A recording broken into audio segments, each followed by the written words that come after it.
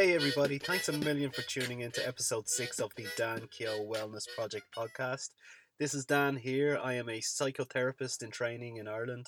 I work with Focus Ireland, a charity who provides support to homeless families and individuals all across the country. I am also passionate about wellness, as you know, and if you've made it to episode 6 of the podcast, I really hope that you've enjoyed everything that's happened so far. I am so excited about today's guest. Her name is Kate Wasserman, and as with all of the other guests, I hope that you take something away from the conversations that we've had that will help you improve your own wellness. So I asked Kate to send me a bio that she would like to be included in this intro. So I'm just going to read it out for you because it actually blew my face off. So it starts with, do your thing. I believe in hustling with heart, and I want to show you how to empower your business and life with your true gifts. Do you want to achieve great abundance, power, and see your dreams become reality? Do you want to use your inherent gifts to serve yourself, your children, and your community? This is what hustling with heart means to me. Here's something you should know. I was never cool. I got pantsed in the 5th grade in front of all the popular kids. I was crushed. I wanted to wear the fresh shoes. You know, those white Keds with the little blue tag on the back. I wanted the Guess jeans with that upside down triangle. Instead it was boxer shorts, white V-necks, and my mom's hand-me-down Birkenstocks. Some things never change. As I grew up, I realised I wasn't cut out for the American dream. There was no white picket fence, perfect marriage, ideal job, or Brady Bunch family. I was pregnant and alone with a floundering business. I had no idea how I was going to survive. My personal and business accounts were in the red, and I was on government assistance. I tried to keep it together by asking for favours and borrowing from everyone I knew. It was embarrassing. One day, I jumped. I started taking risks. I was still afraid, but I decided to feel the fear. I would not allow it to paralyse me. My biggest achievement is setting a strong example for my daughter. My biggest passion is teaching others to connect and listen to themselves. Success is not an accident. Success is a habit of doing your thing. Challenge society. Don't play the game. Create the game. So you guys, when Kate sent me through this bio, would be an understatement to say how excited I was to have her on. So without further ado, I just want you to sit back, relax, take in all of the laughter that we experienced, and hopefully take something away that will help you move along your path to the happiest life you can live. Take a listen. Hi Kate, how are you? Thanks for coming on today. Hi Dan, I'm good. How are you doing? I'm doing really, really good. I am so excited to have you on the podcast this week, and unbeknownst to me, this will be your second podcast in one day, and these are your first 2 podcasts. Is that correct? It is.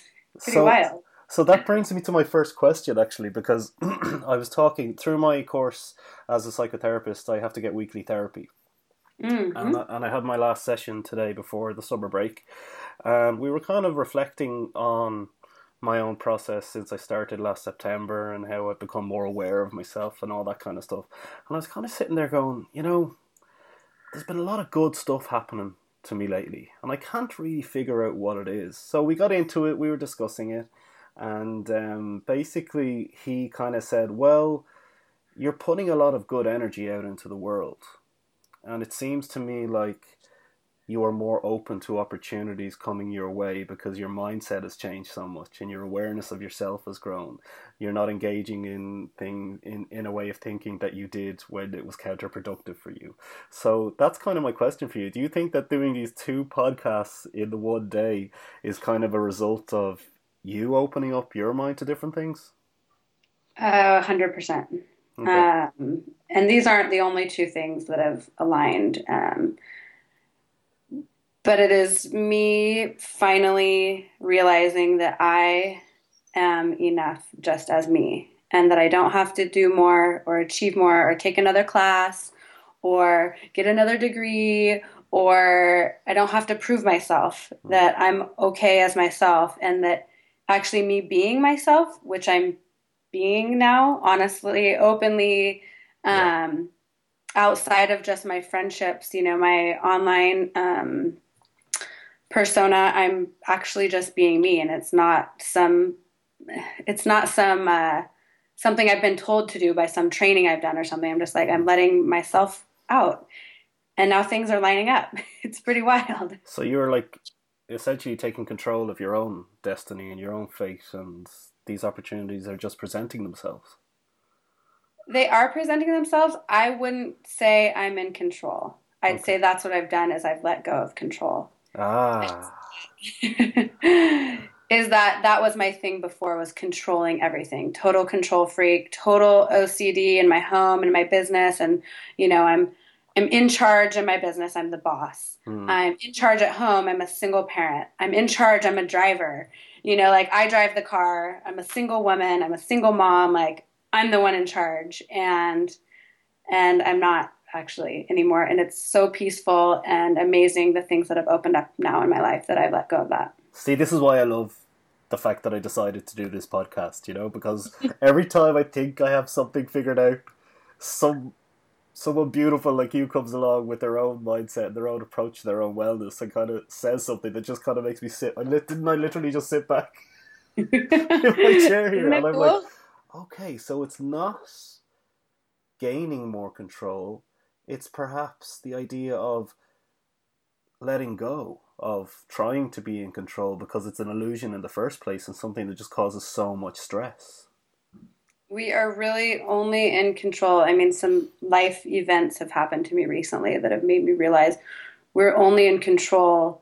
We're not in control of like what's going to happen. We're only in control of our own mindset around it and what Mm. we think about it and then how we choose to react to it. Right. And so it's letting go of controlling all the other stuff that you aren't in control of the outcome. Okay, I'll be right back. I'm just writing letting go of any control onto my to do list. Mhm. Okay. So I guess the It's just listeners. like we're gonna go back. I have a 5-year-old daughter. We're gonna go to that movie Frozen. Oh, Let yeah. It Go. That song that I've heard 2 million times, and I want to smash the TV every time I hear it. But it's true. It's Let It Go. Goddamn Pixar, they know what they're talking about, right? They do. Those children's movies have some really great messaging in them. Yeah. Well, I guess it's important. I know all of the listeners, well, the vast majority of people who will listen to this podcast certainly will either have contact with children or have kids themselves, and they will also have heard that song like a billion times, and it's kind of got a lot of meaning to it. But Yeah. also for the listeners, I know I put a short bio in the introduction to this podcast about you know about yourself and your journey and your own life experience, but do you want to give the listeners a bit of context about what has brought you up to this point? Hmm. Everything before now.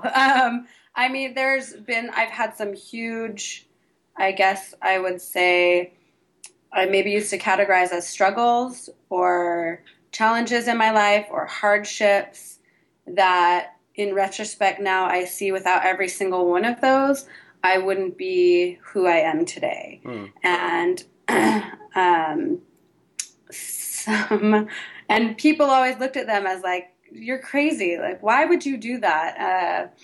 Let's say starting out from maybe in my early 20s, I married a Brazilian man and thought that, I don't know, I always wanted to help people. And so I was helping him. And then I tried to make this really weird marriage work, and it didn't. Okay. So that was one of those things that people told me not to, but I learned so much from that.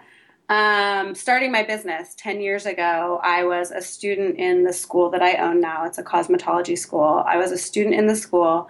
The school is about to close, and I was going to be the last program. I was going to be the last in one of the last classes. Okay. And before it closed, I spoke with the owner, and she was over it. She was done.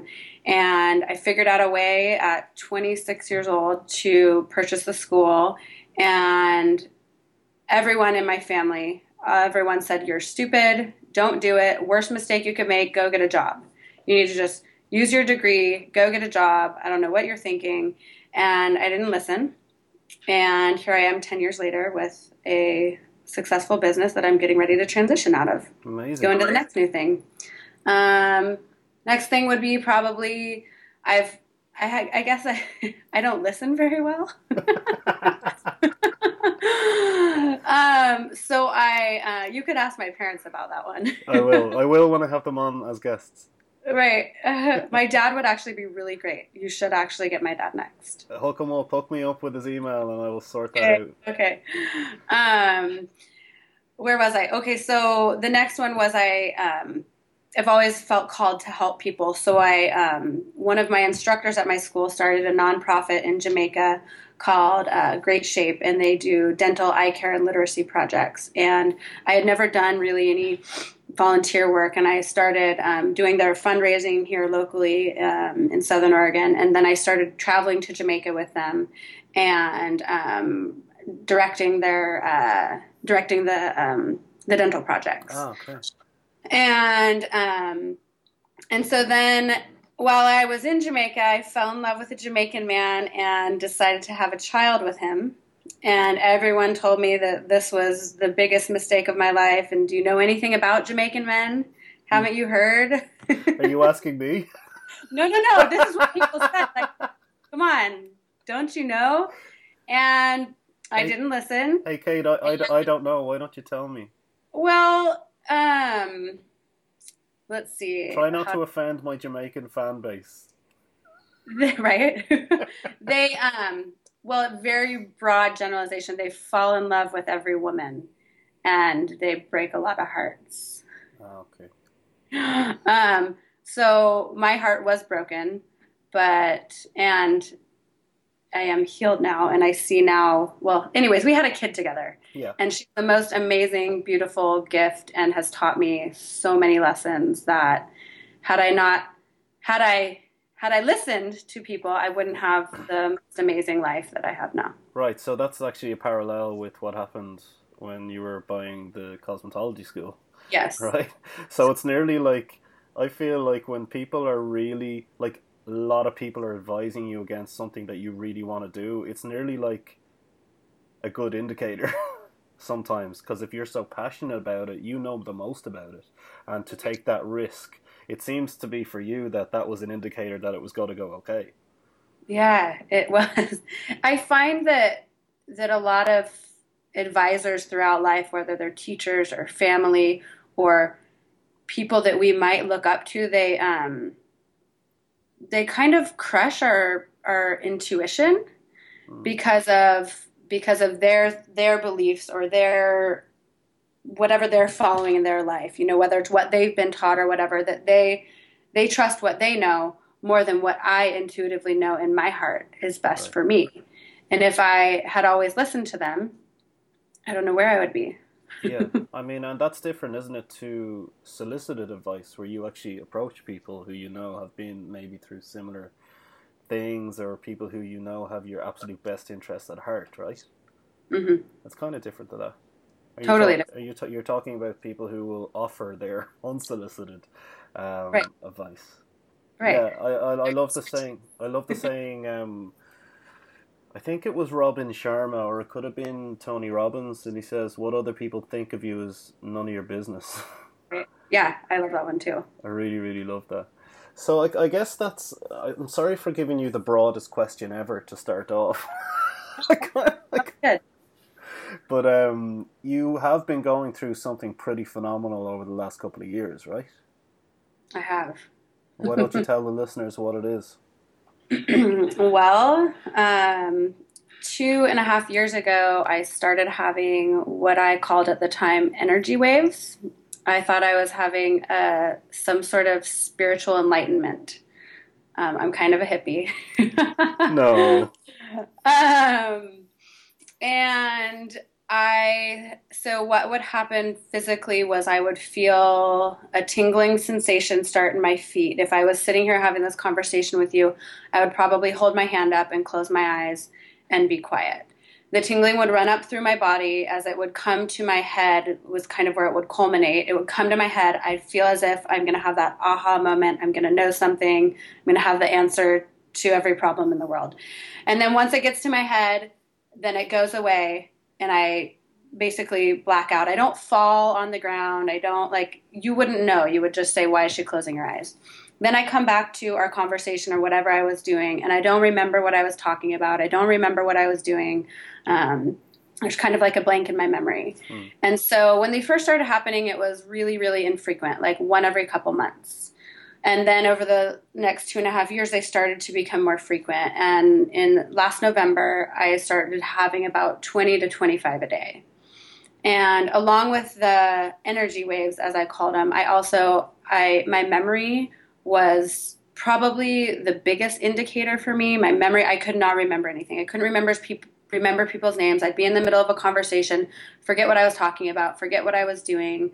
And then emotionally, I could not cope. I was recounting in the earlier podcast today. I was on the floor with my daughter in November. I could not get up off the floor. I was crying. She was consoling me. She's 5 years old. Like, what can I do, mommy? And I didn't know. I had tried everything. It wasn't as if I wasn't trying to help myself. I've always been a big promoter of self-care, in all areas, mentally, physically, spiritually, emotionally. And I was seeing a therapist. I was seeing a doctor. I was seeing everyone I could see. And in November, I was on the floor with my daughter and just completely at a loss of what to do. And I called my doctor that I had been seeing, and she could not get me in, but I was able to see one of her associates. And I got in with this woman. She practices integrative medicine, and she looked at me like none of the other doctors had before. Everyone else thought I had like a hormonal problem. They were treating me for thyroid and adrenal issues. And and she looked at me, and she just like looked deeper into me, and she just knew. And right in that appointment, she ordered me an MRI, an EEG, and extensive blood work. And from November to April of this year, so many more doctor's appointments happened. In April, 4 weeks ago from yesterday, I had brain surgery. Okay, let's pause there. Okay. Because I think the listeners are going to be like, what? Are you listeners? Are you actually like, what? Like me now with my mouth open? So I just want to repeat what Kate just said there. 4 weeks ago yesterday, which will be 3 days and 4 weeks before you're listening to this podcast, she had brain surgery. How is it possible that you're sitting up talking to me and talking about your life experiences right now? How is that even possible? I'm wondering the same thing. It feels very surreal. The medical advancements and capabilities now are above and beyond. It is totally magical and wild what the doctors and physicians are capable of doing these days. And it's very much a case of meeting the right doctor as well, right? Because obviously you had so many appointments up to that point.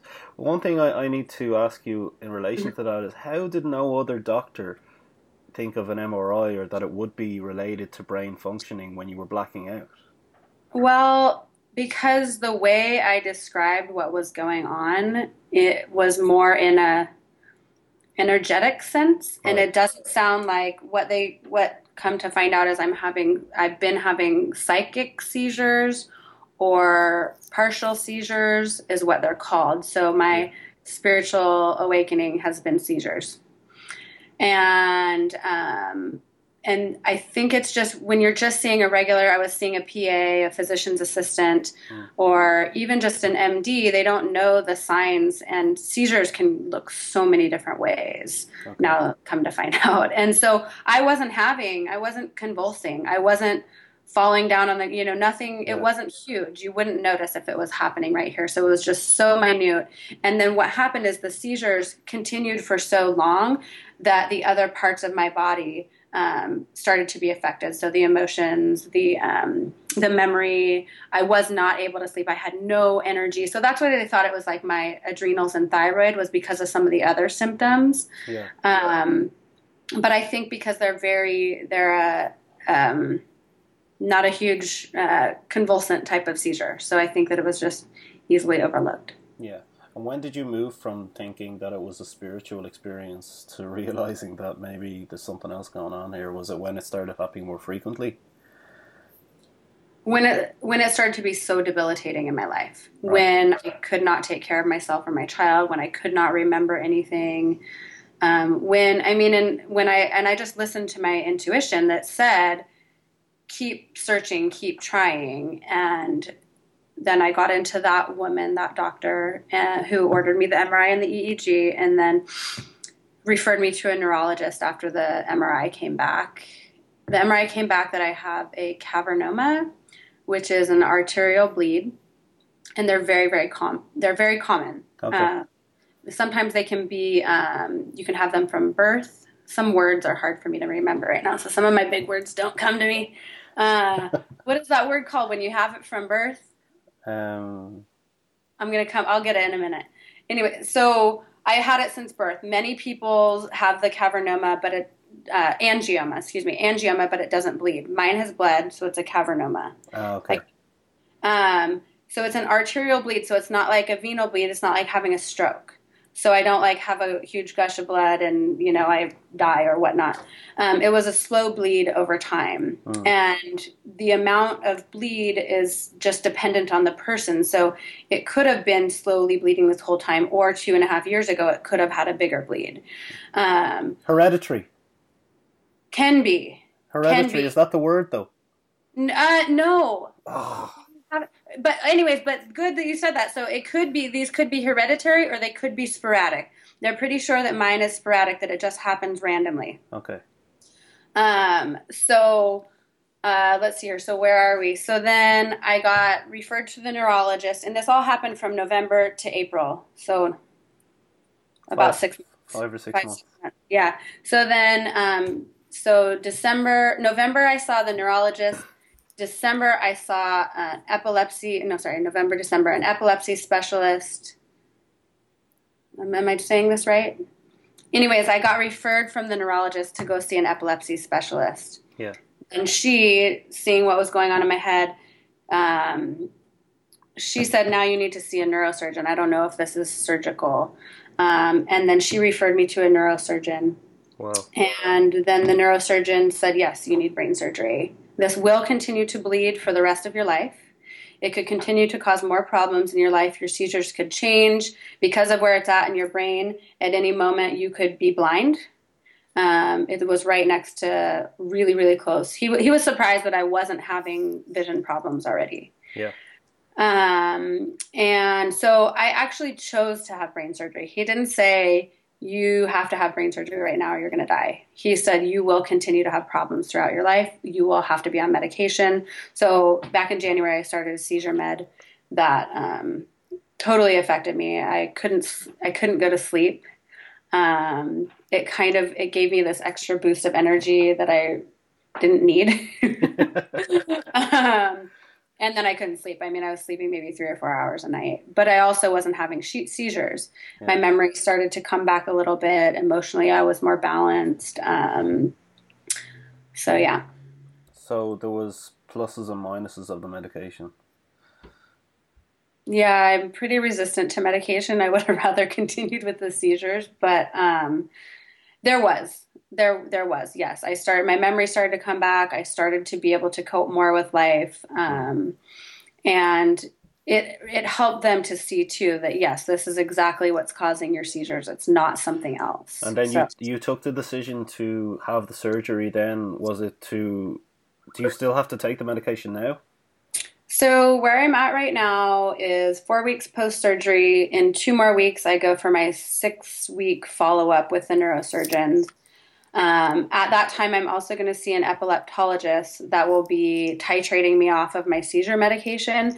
And my guess is it'll probably take about 6 weeks to come off the medication, because that's about how long it took for me to go on to the medication. Because they start you with a small amount and bring you up the same way they'll take me off. And the goal is that I have no more seizures for the rest of my life, that the surgery has removed the bleed in my brain, and because they think it was sporadic, not genetic, then I should be able to continue my life in my normal fashion. That is just such an amazing story. I know, and can you tell? Can you tell I had brain surgery?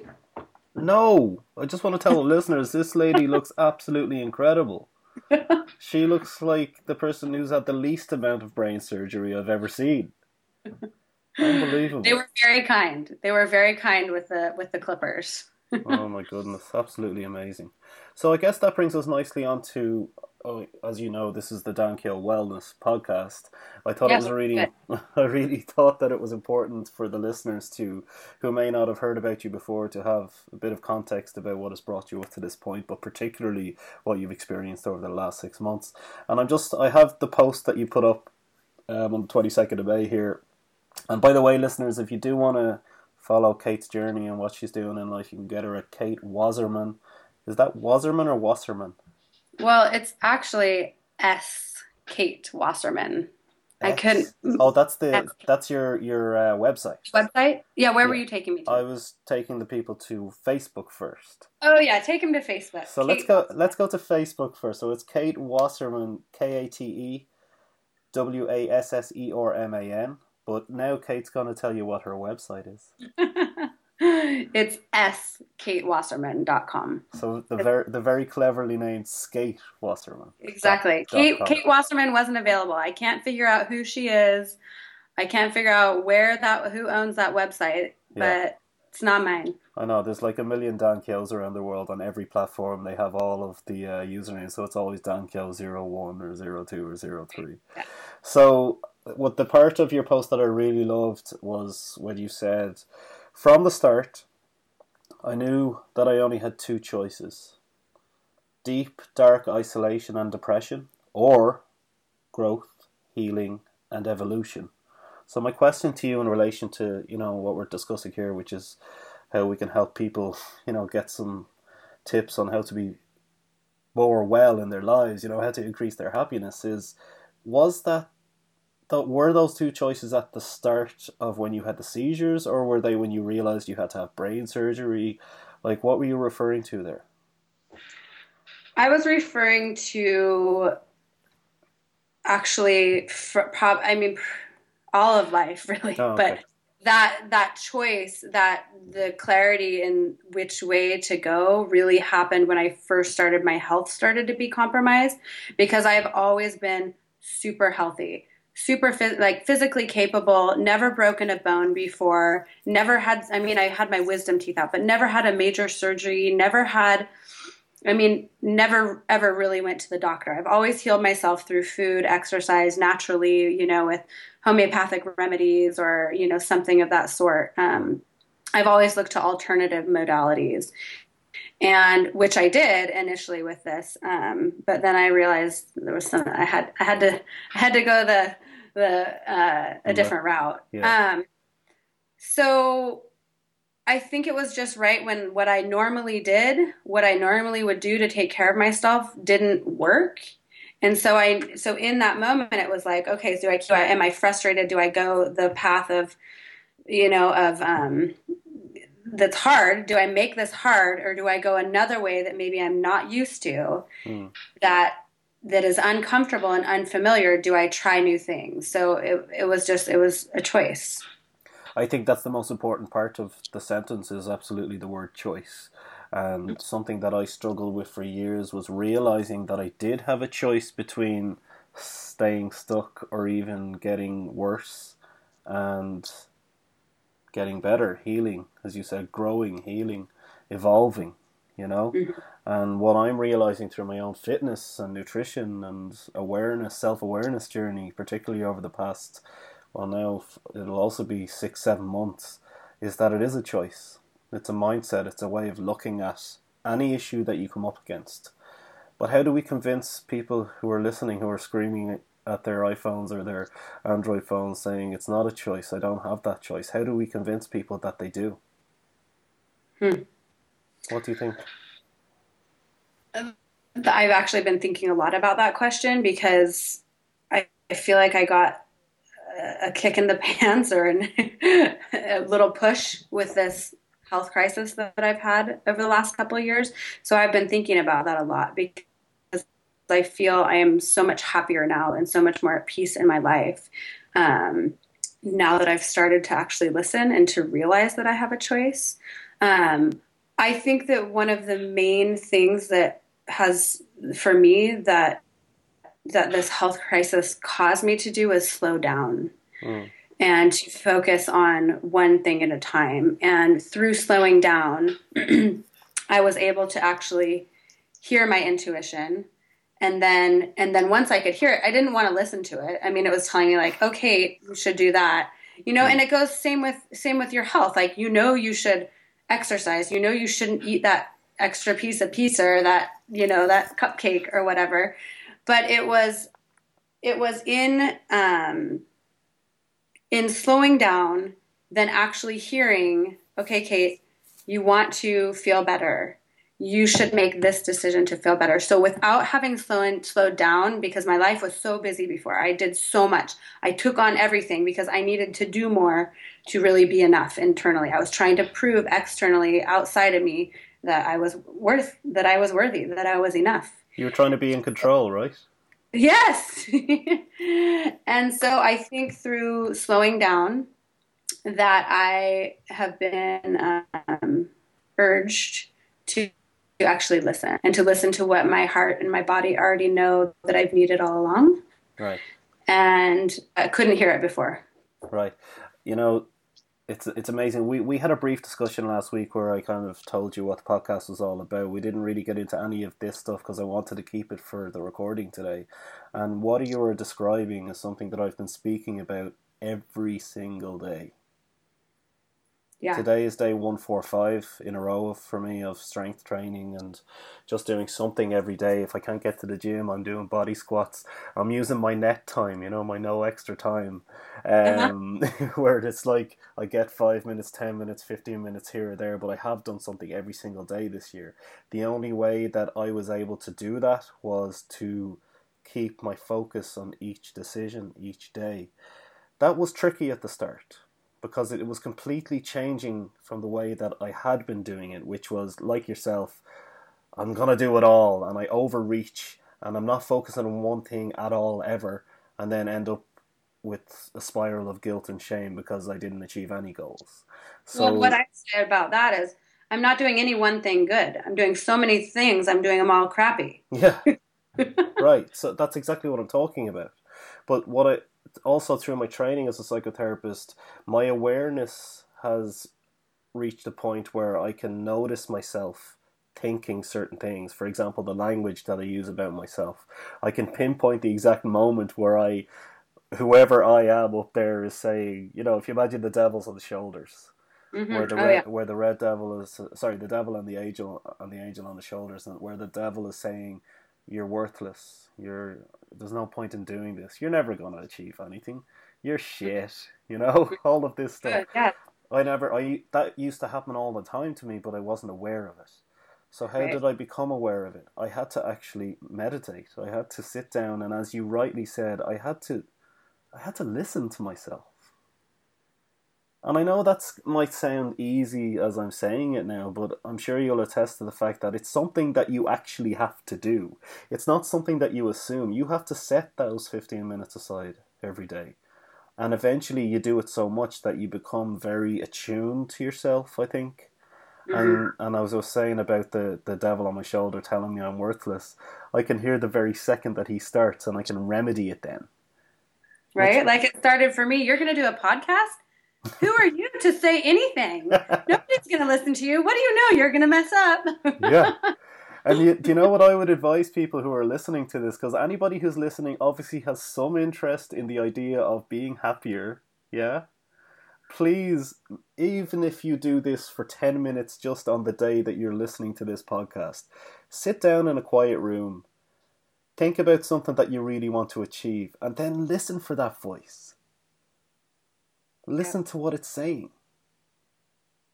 And then do it tomorrow, and then do it the day after. And you will realize that you would never speak to the people you love the way you're speaking to yourself right now, would you? Of course not.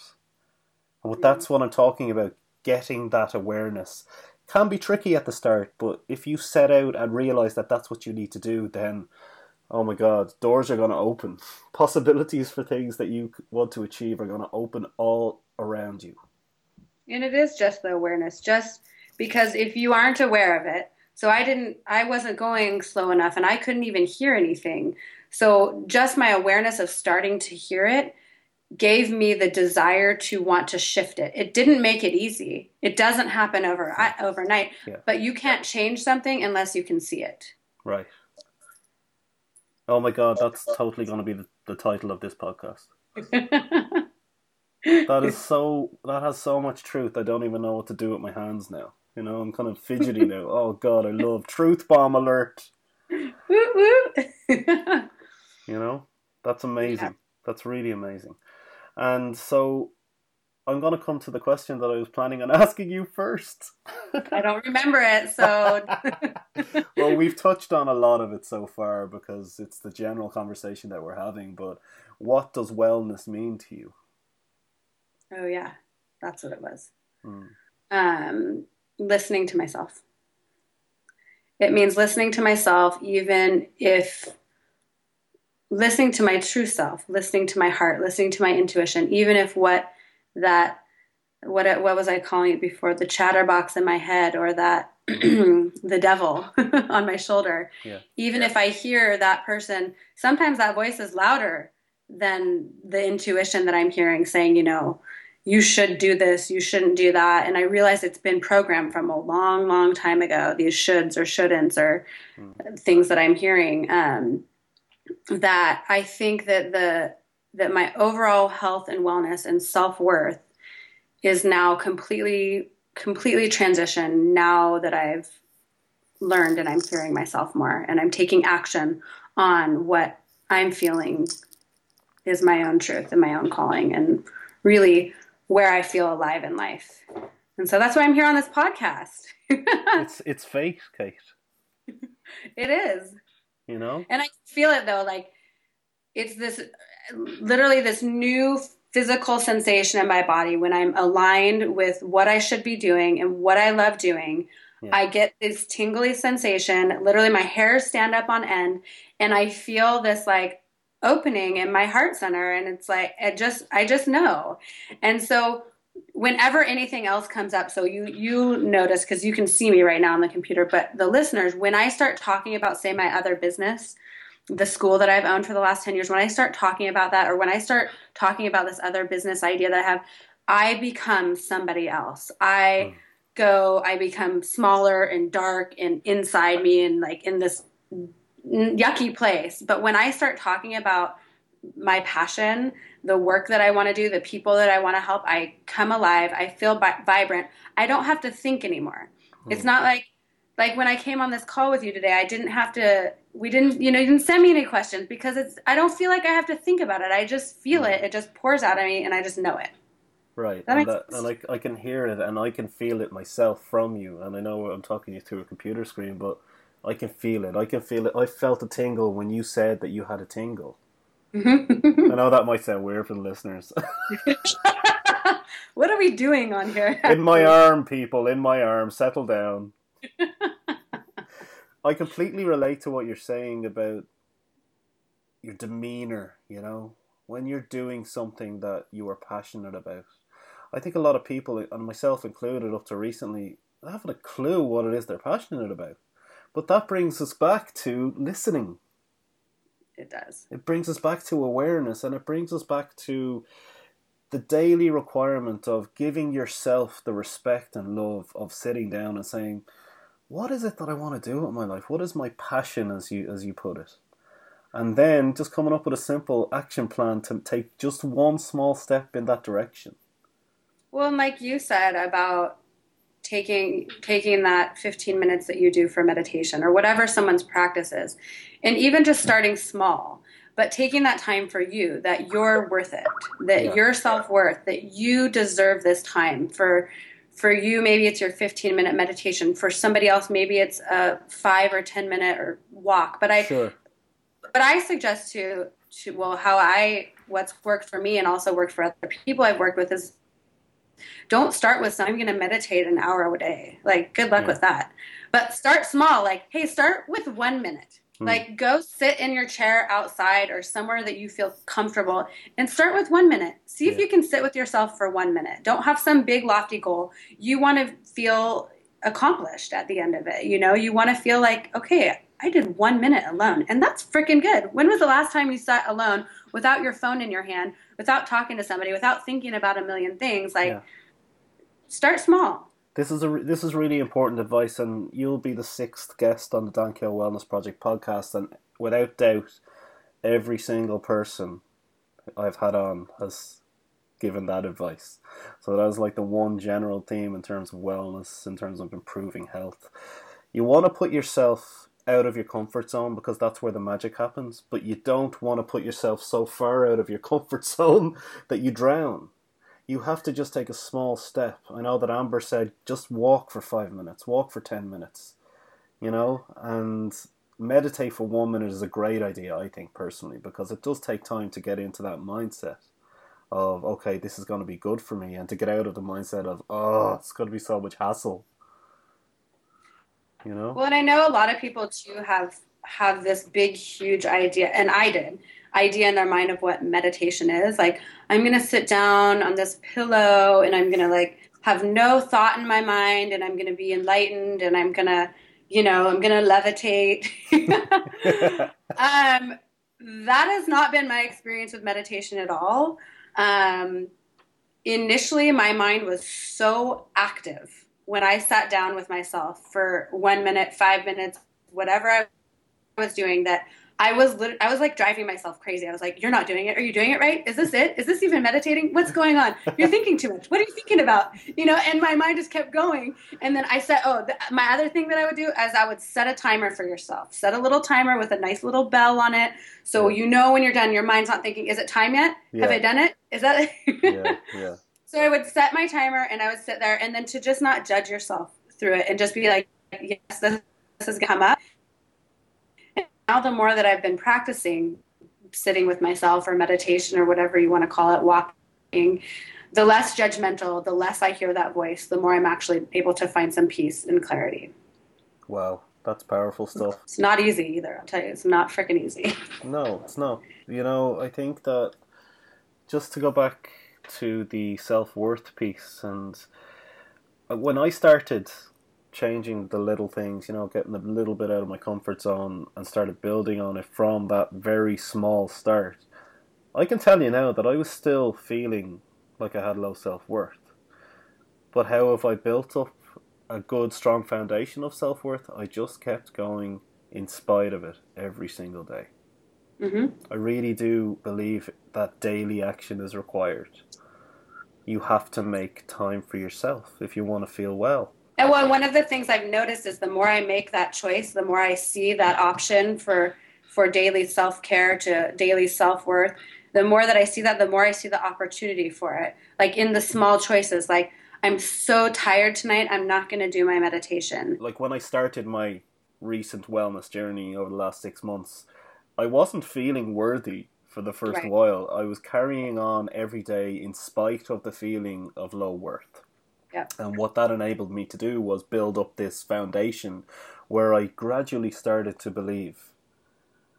Yeah. And it's this amazing, magical, wonderful experience that has opened so many doors to me of possibilities. Like, I can't describe it. It's like what I was saying about my therapist earlier, all these good things are happening in my life because I persevered in spite of that devil on my shoulder and have started making and noticing opportunities, more importantly, to make... It feels like magic, doesn't it? Yeah. I mean, so are we recording? Yeah. Oh, we are. Okay. I thought we were just I have the evidence. No, I have the evidence. So actually, when I started making, like, you were just saying, it was hard to push through. It is still hard. There's certain things that are hard, but when I realized it's like those hardest decisions that you have to make. Like I had to make some really tough decisions of this last 6 months, but even of the last month, since my brain surgery, so I decided to have brain surgery, which was huge. I chose. Yeah, I can't even. I'm not even going to pretend like I can relate to that type of difficulty. I mean, and I completely was in faith around it. I mean, I laid on that operating table. I did not take a sedative.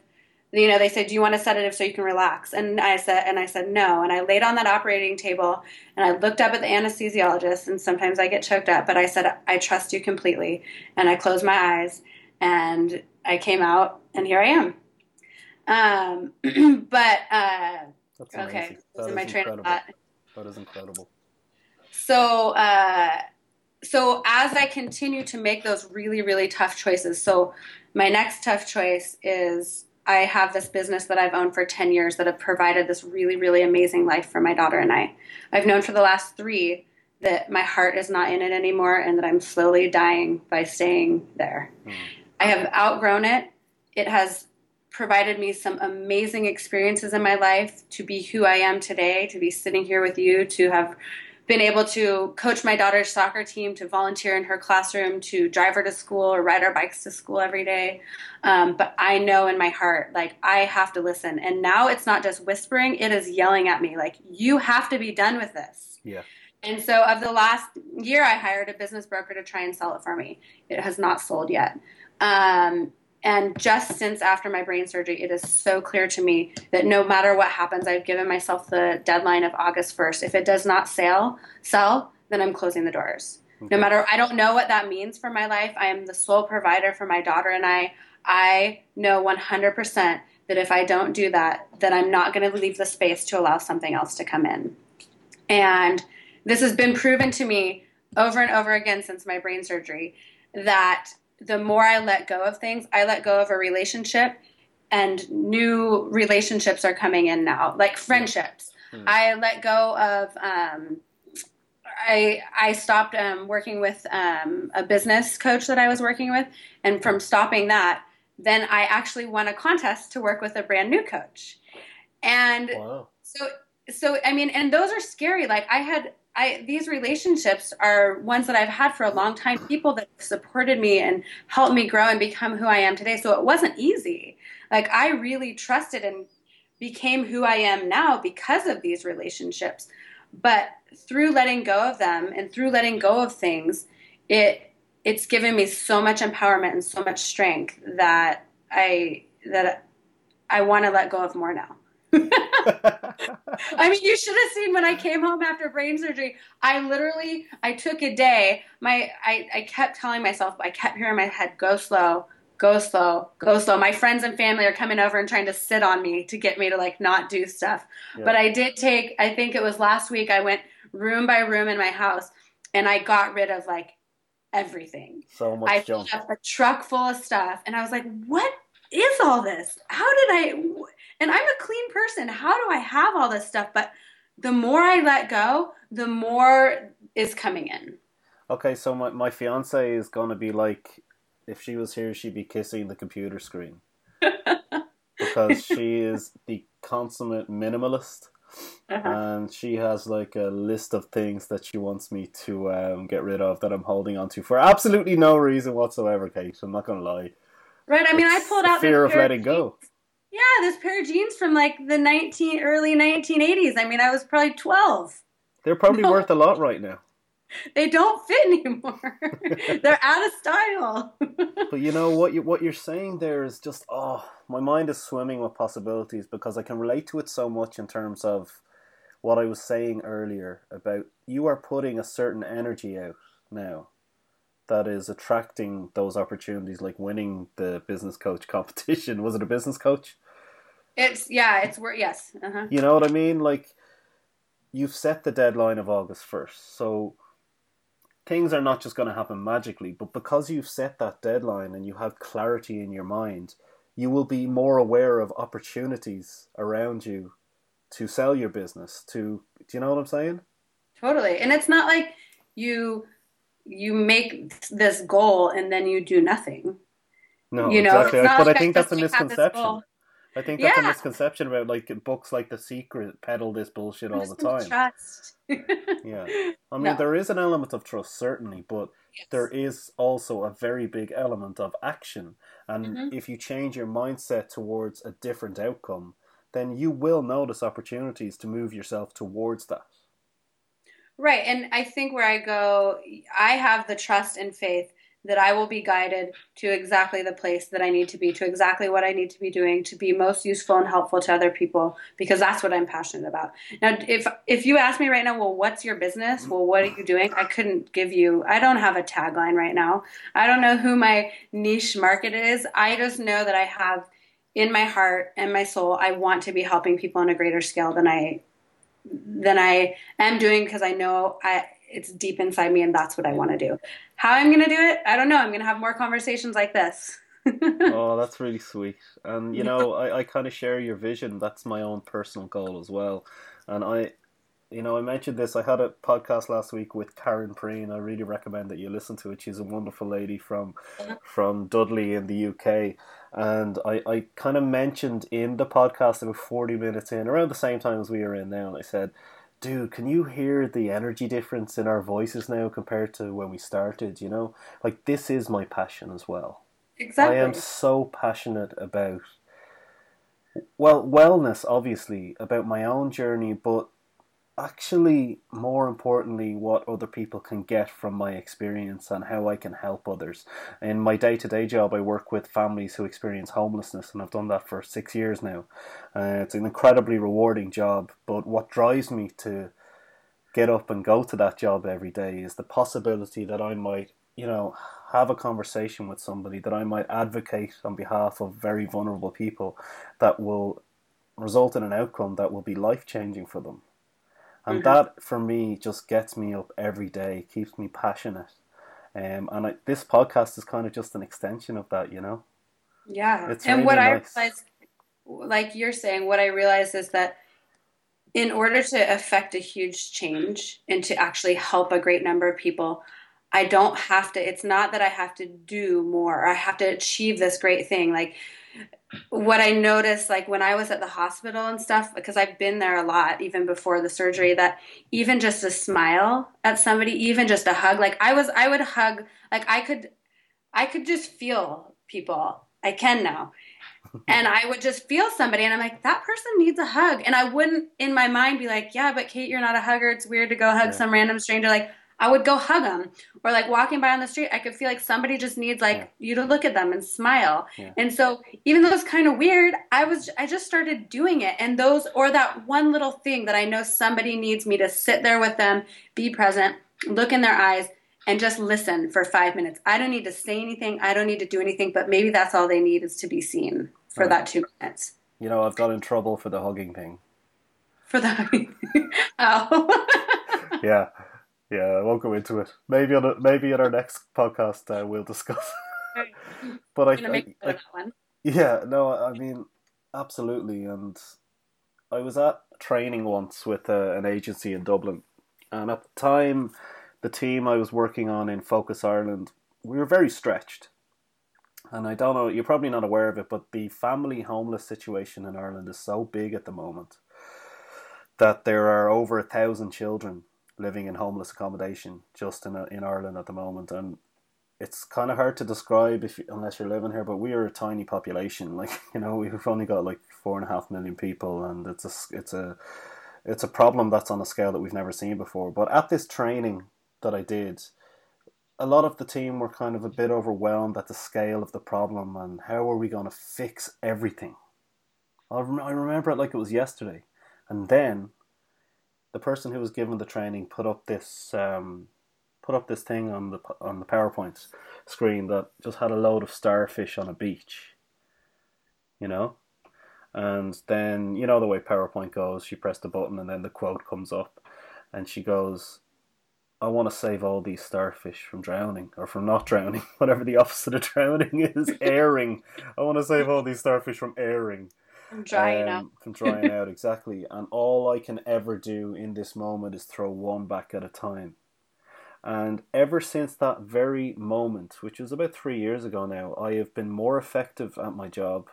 I've been more effective in my personal life because I stopped being overwhelmed by the fact that there is so much suffering, that there is so many people in need, so many people less fortunate than myself. And similar to my daily focus within my own fitness and health journey, I was able to bring my focus right back to that person in that moment who needs the silence, who needs the smile, who needs the hand on the shoulder. I'm not allowed to hug people in work, so I don't do that. But you know what I mean, though. Those people, whoever you are interacting with, it doesn't have to be on a professional capacity. It can be me and you now. I'm getting so much from this conversation, and I'm giving so much to this conversation. And just to be passionate and show up in every interaction, it will lead to you being happier. I'm telling you guys, it will lead to you being happier. And it's that presence, the presence that I feel with you right now, the presence that I feel like I've gained in not in through my health condition. Like I couldn't be anything but right here, right now in this moment. And like you're saying, I can only help one person right now in this moment. And the more my mind is trying to think about more, the more that I'm trying to do more, make some huge plan, the less I'm able to see right now what's in front of me and who I'm actually helping right now. Right. And I've had this thought a lot. I mean, I feel like technology has the ability to bring us so much closer together and affect change on such a huger scale. But I also have noticed myself with my child and my phone, and like I've missed some of her life because I've been like, oh, I need to answer this email or this text or something like that. But I feel like it also has us, if we don't use it in a managed sort of way, an aware way, that it can be so detrimental to our relationships and take that awareness and presence away from us. Exactly. And on that note, it kind of brings us full circle in terms of what we were discussing about awareness. Guys, you have to be present with yourself as well. Like, you have to build up your foundation of awareness about yourself before you can take on the task of, impacting others in a positive way. Treat yourself the same way as myself and Kate are describing every interaction, saying thank you to the bus guy, saying thank you to the shop assistant, giving gratitude. Do it for yourself first. Yeah. Let your cup overflow. One of my sayings is, you are only as good to others as you are to yourself. Yeah. And I realized that with my child. Like, I can't take care of my child unless I've eaten, I've slept, all of those things. Like, I'm no good to anyone else unless I'm taking care of myself. And the more personal development and work and learning about myself that I do for myself, healing my past, healing those wounds, the more I am helping other people through just my own personal growth and taking care of myself. Exactly. So listen, we have come to the end. It was so fast. I don't want this to end. I don't mind admitting that publicly. You want those tingles again, don't you? I've got them in my arm. I've got them.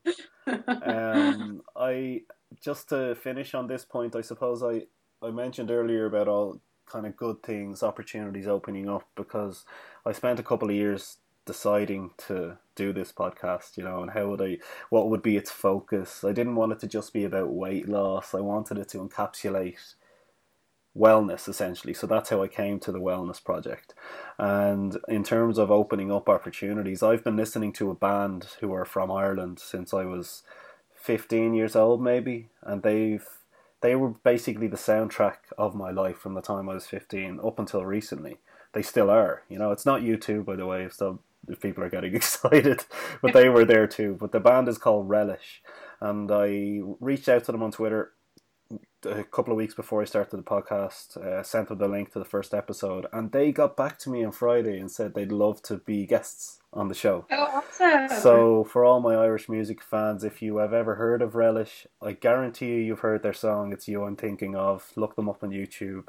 And they have a really good song called Got It Made that they played on the Anton Savage show recently. So I am so happy about it, and I'm telling everybody who will listen.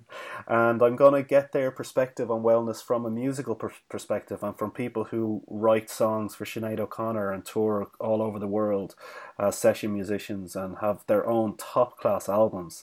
So I'm trying to branch the podcast out in that direction. I'm also interviewing an Irish author this Thursday called Margaret Scott, and she's going to give her perspective on wellness in relation to creativity and writing and that kind of thing, and being a mother, so many things. So my mind is kind of busting with possibilities for the podcast, and I just have to say to you, Kate, it's been an absolute pleasure meeting you and talking to you tonight. This was Um, very exciting for me. Thank you for really, helping me come out no and giving problem. me this platform to share my story and to share with others and help each other. It's my pleasure, and as I said to most of my other guests, I just feel like we've just scratched the surface. So I will be back in touch with you. I'd love for you to come on again because we have so much other great stuff to talk about, advice to give to people based on our experience, and I just feel like I've learned so much from you in this short hour. I feel the same way. I'm looking forward to coming back. Thank you so much, and a shout out to Erin Lorovic for connecting us. Woo woo! Love you, Aaron. Love you, Erin. See you, okay. Talk to you All right, soon. thanks, Dan. Bye.